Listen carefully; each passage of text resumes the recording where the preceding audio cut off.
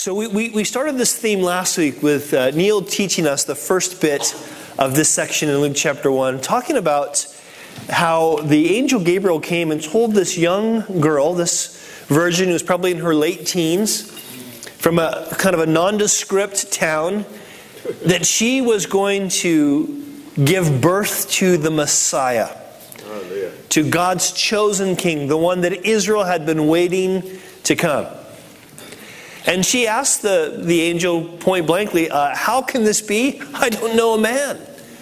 She was engaged, but in that culture, in that day, engagement was, there was a strict legal binding, but there was no physical coming together.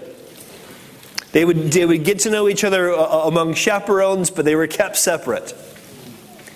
And so she's thinking, okay, I understand biology enough to know that unless there's a man involved, I ain't getting pregnant. At least that's what she thought.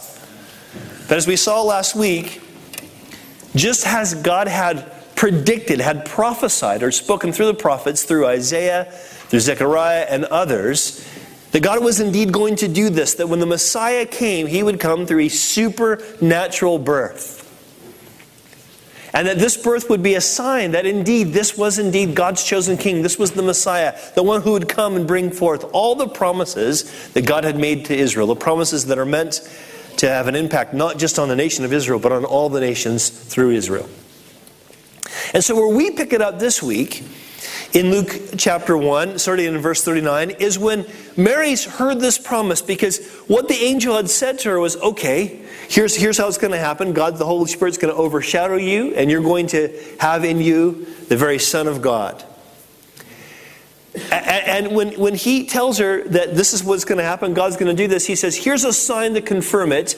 Your relative Elizabeth, who, unlike you, Mary, a young girl, Elizabeth is beyond the age of childbirth, probably postmenopausal.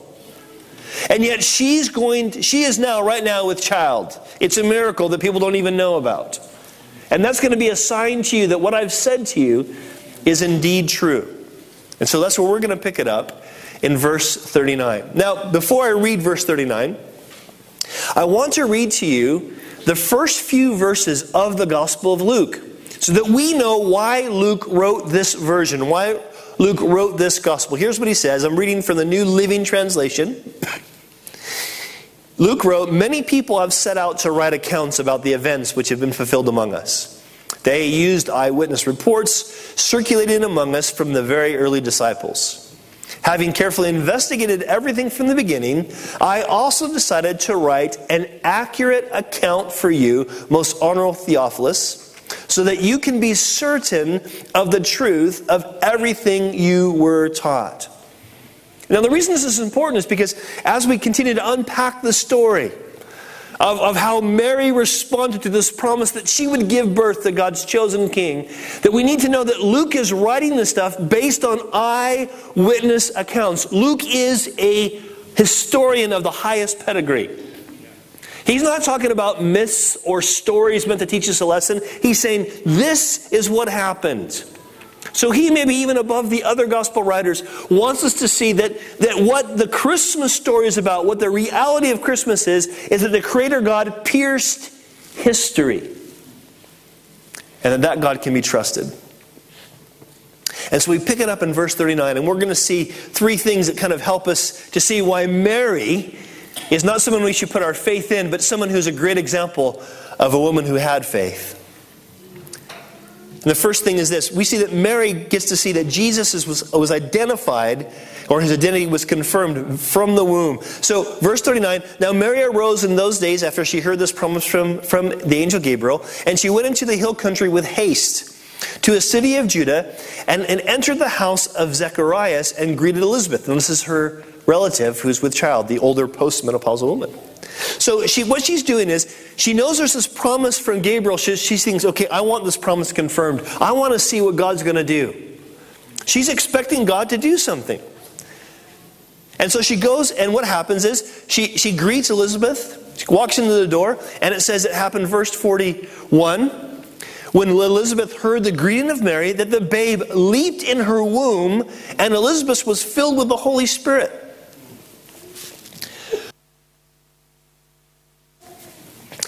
Then she spoke out with a loud voice and said, "Blessed are you among women, and blessed is the fruit of your womb. But why has this been granted to me that the mother of my Lord should come to me? For indeed, as soon as the voice of your greeting sounded in my ears, the baby leaped in my womb." So here's what's happening. Mary wants this confirmation. Okay, is it true? Could my postmenopausal cousin or whoever she is, relative, could it be true that she's actually pregnant? She gets there, and as soon as she says, "Hi, Elizabeth," what happens? Boom! The baby in the womb does backflips. And she's full of the Holy Spirit. Elizabeth's full of the Holy Spirit. And when you got to know this too, when the Bible says that someone is filled with the Holy Spirit, it's usually an indication they're about to speak for God. And so they're full of the Holy Spirit, and she says, "What is going on? You are the one who's pregnant with my Lord." And I can just picture the scene, these two radical different generations of ladies.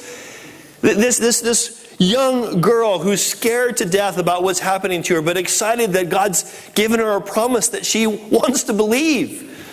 And this older woman who never thought she'd have children. And you know, as painful as that is, and I want to be sensitive because I know how painful barrenness can be, but as painful as that is in our culture for any woman, this was a situation of social shame in that day. And so you can imagine here these two women completely excited. Look what God's done for us. Look what God's doing. And so what happens? She gives this word, and she's recognizing by the Holy Spirit who Jesus in the womb actually is. Interesting too that one of the first people to recognize Jesus as God's chosen king was in the womb. It says in verse 45 that what Elizabeth says to Mary is this: "Blessed is she who believed, for there will be a fulfillment of those things which were told her from the Lord." And so it's really important that we see that Jesus' identity was confirmed from the womb. This is what's stirring on Mary's faith. That she knows who the Messiah is. It's the very babe in her womb. And it's also important for us because what God calls us to is not just a faith in something ambiguous. The Scriptures don't call us to a faith that is generic or just about good things or just for good things. The Scriptures call us to a faith in a personal God. A God who predicted how He would pierce history and then did pierce history. Now, there's a good reason to believe at this point Mary didn't fully understand all this. That she understood that the promises that were made in the Old Testament concerning the Messiah were somehow now going to be fulfilled through her. But she probably didn't understand the deity of Christ to the point that we would understand now. But still, she's trusting that what God has said about the Messiah is going to come to pass in this child who she's going to give birth to. The first point of her faith was the identity of the Messiah, knowing who He was. She's trusting what God says. Now then we see in verse 50 that she begins to sing this, what's called, in a lot of the versions, a Song of Mary. Traditionally it's called the Magnificat, which is basically from the first Latin word in the Latin text of the Bible. And she begins really just to sing this song of praise. And Mary says, "My soul magnifies the Lord, and my spirit has rejoiced in God my Savior." Now I love this because here we see Mary's not just going, "Wow, I think this is true," and kind of keeping this faith to herself. She's believing that she's carrying the Messiah, and so how does she deal with that? How does she respond to that? She expresses it in worship. She responds in worship. How long do you need to be a Christian before you worship? How long do you need to believe in Jesus before you worship? Apparently, just a matter of minutes or days. Not very long. It's an instantaneous thing. And she's rejoicing because of the work that God's doing. It's interesting the way she says this. She says, my soul magnifies the Lord. The idea is, I want to make much about God. God's doing something here. God's done something here. She calls God her Savior. Now, in this context, she's probably referring to the fact that God's going to deliver her and her people, Israel, from the bondage of the Romans. That's at least the first application. But still, she understands that she needs God to save her. The difficulties she finds herself in, the suffering that her and her people are experiencing, the lack that is in her own life, and falling short of God's standard for His people. She knows God is the one who has to deliver her from that, has to save her from that. And so she finds this as a reason to rejoice, because she doesn't just believe that God can, but that God will. That now that the Messiah is going to be birthed through her, God's going to bring this deliverance, this salvation. So she continues in verse 48, "For he has regarded the lowly state of his maidservant. For behold, henceforth all generations will call me blessed." I love this because she knows that this is going to impact not just her immediate future, but generation upon generation upon generation. Mary's beginning to see God's doing something that's going to change the world forever. Now again, did she understand the fullness that we would understand now this side of the death and resurrection of Jesus? No. But she understood enough that God had promised that when the Messiah comes, all the nations of the world will be blessed. Every nation of the world will be blessed. And now that the Messiah is in her womb, it's going to come to plan. It's going to come to pass. See, she knew that God's plan was her hope for the future. And she says this in verse 49, "For he who is mighty," as we sang today, "for he who is mighty has done great things for me, and holy is his name." Do you recognize what she's doing there? She is celebrating and worshiping God for his character. See, that's what the scripture means when it refers to the name of God. It doesn't mean like we would say Bob or Joe or even Yahweh or even Jesus in that sense. It's not just the name by which we're called. It's the character, what the name represents. It's the character of that name. It's the reality that she sees, man, the God who has revealed himself to be good, the God who has revealed himself to be powerful, is proving that in his sending of the Messiah. See, Mary is trusting that God is both all-powerful and all-good. Now, I want you not to miss the circumstances in which she's believing this.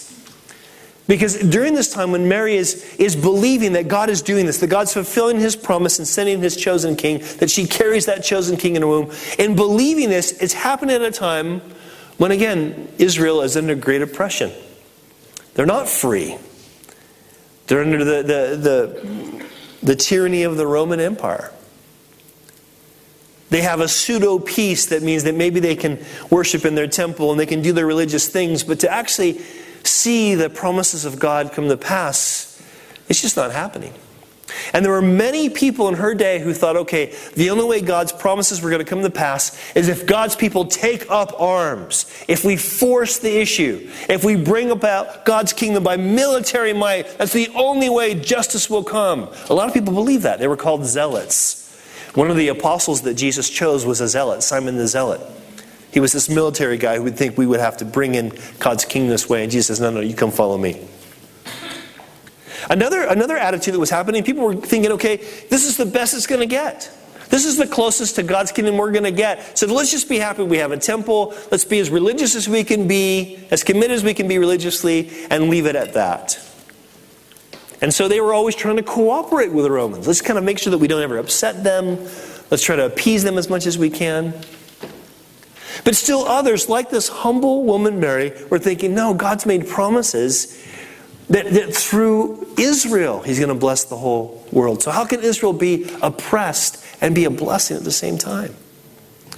And it's now coming to pass that God's going to prove himself both to be good and able to bring those promises to pass through the birth of the Messiah in her. So this is what she's believing. She's expressing her faith in worship of a God who's the object of her confidence. God is trustworthy. She continues her song, verse 50, and says, "And his mercy is on those who fear him from generation to generation."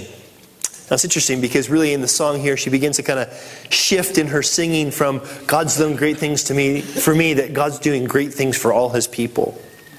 And I love this, that she, in thinking of God's character here, she wants to bring up this issue of mercy.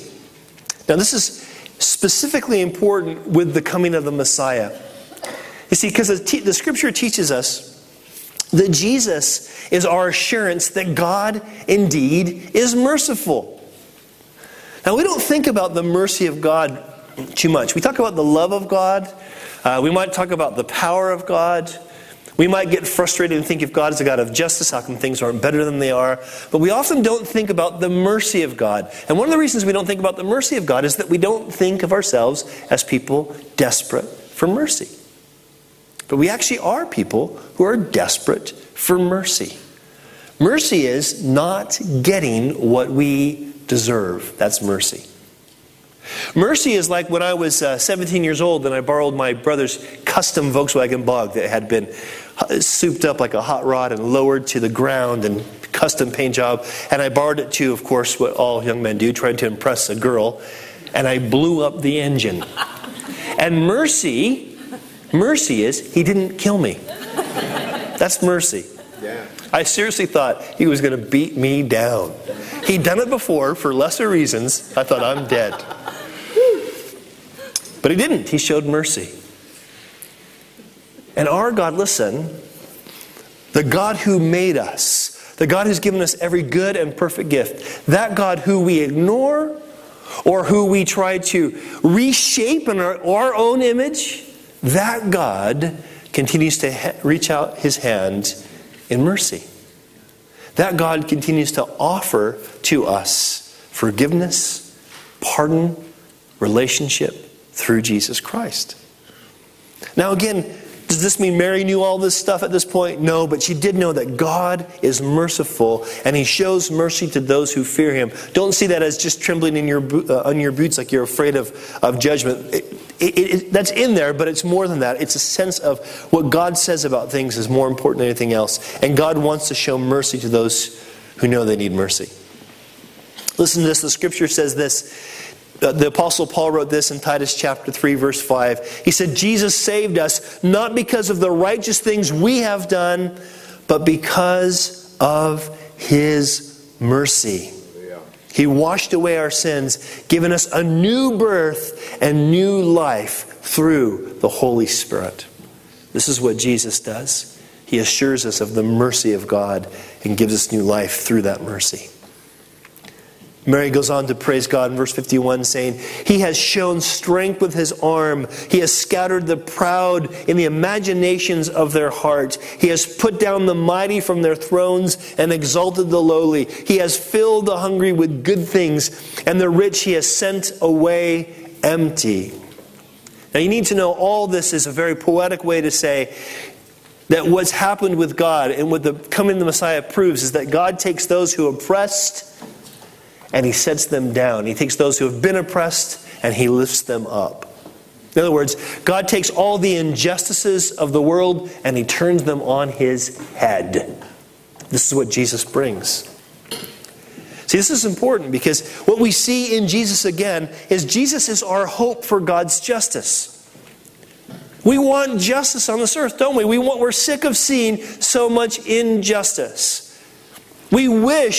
We vainly hope that somehow politically we can bring justice. I don't know if any of you guys did this before you voted, and I don't really care who you voted for, but I couldn't vote. But what I did this time, because I'm soon to be a citizen, is I did a little bit of investigation, and I took a survey that was supposed to help you see which party you line up with. You guys know what survey I'm talking about? Anybody take a survey like that? And I took this survey, and here's the thing. They have like 5 parties, and they tell you to pick like 10 issues you think are important. And then they put those parties, without saying who the parties are, they say, here's what they say about each issue. And there wasn't, so basically you would have like 5 groups of like 4 statements about a single issue. You following me? And there wasn't a single time, not one single time, where I agree with every statement. Not one.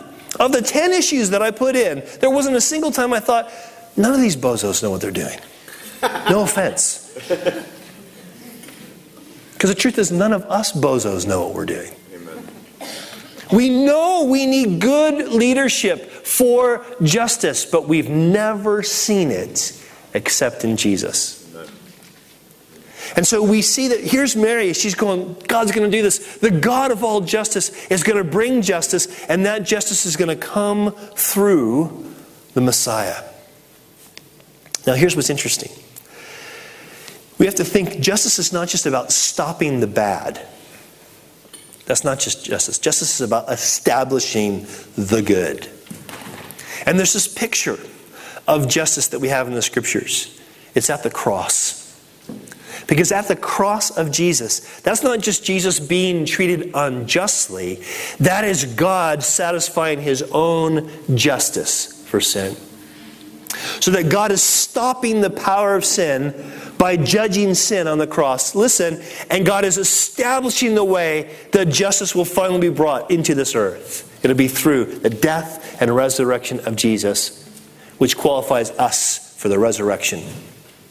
Now, here's an interesting picture of this. When Jesus is on the cross, Luke talks about this later on in Luke 23. When Luke's on the cross, you guys know the story of the thief on the cross, right? You've heard the story, many of you.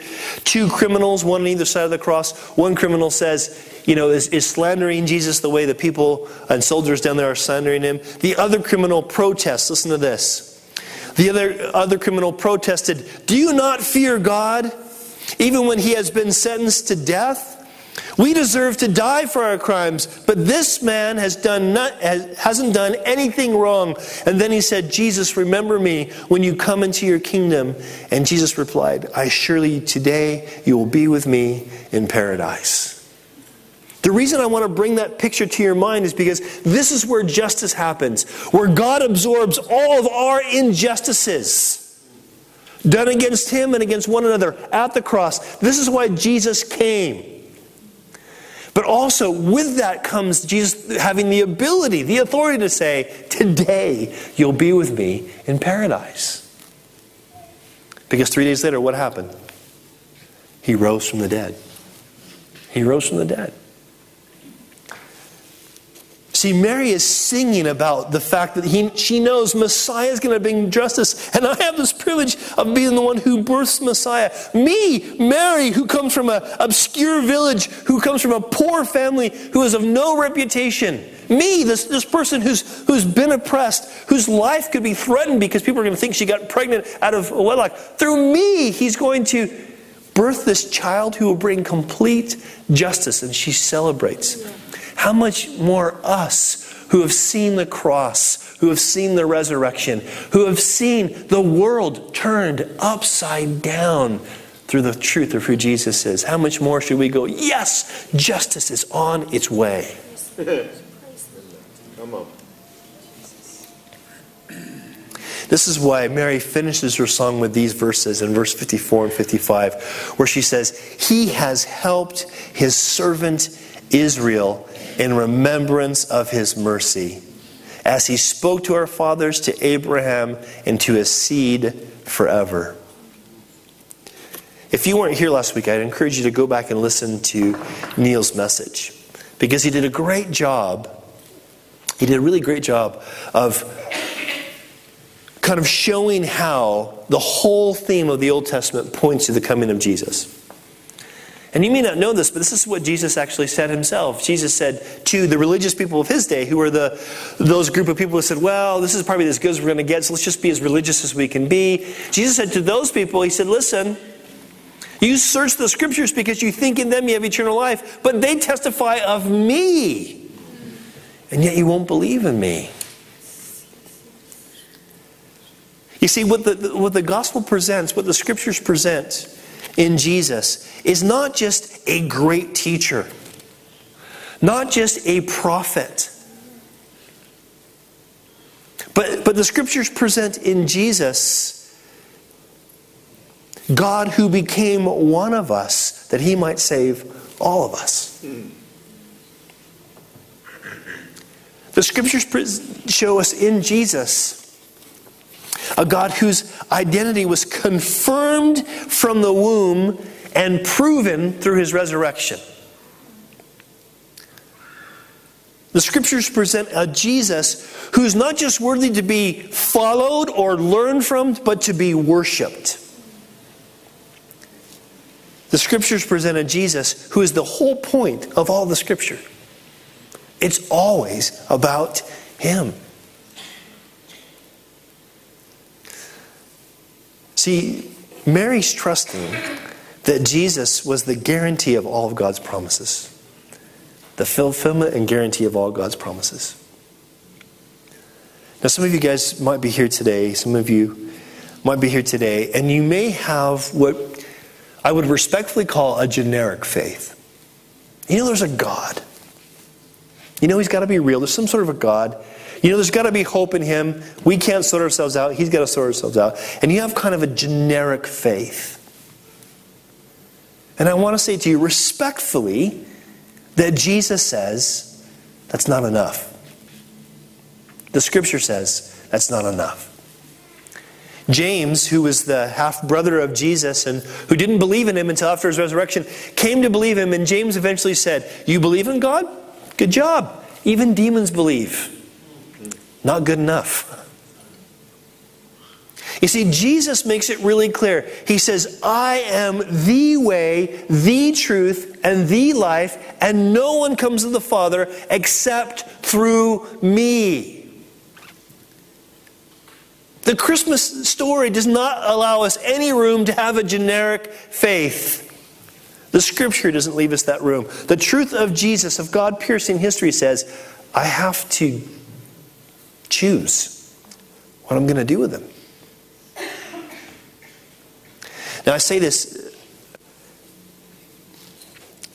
out of hope, because Jesus also said, "Whoever comes to me, I will in no way cast out." There's never been anyone who's come to Jesus and says, "Lord, I want to follow you." He just said, "Nope, sorry, go away." It's never happened. God in His goodness, in His grace, in His mercy, in His faithfulness, will accept anyone who will come to Him through the finished work of Jesus on the cross and through His resurrection. We're going to sing a couple more songs. Or is it one song? Just one song, isn't it, Neil? Just one song. So the music team's going to make their way up. And as we sing this last song together, I want to challenge you.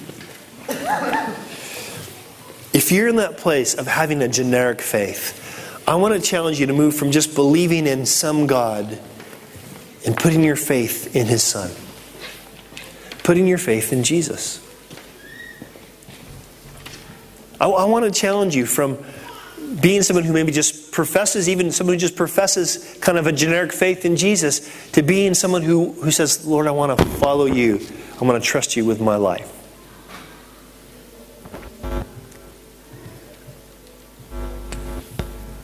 God's already given you the best Christmas present. He's given you the very best He can give. He's given you Himself. Do you want Him? Do you want to put your faith in Him?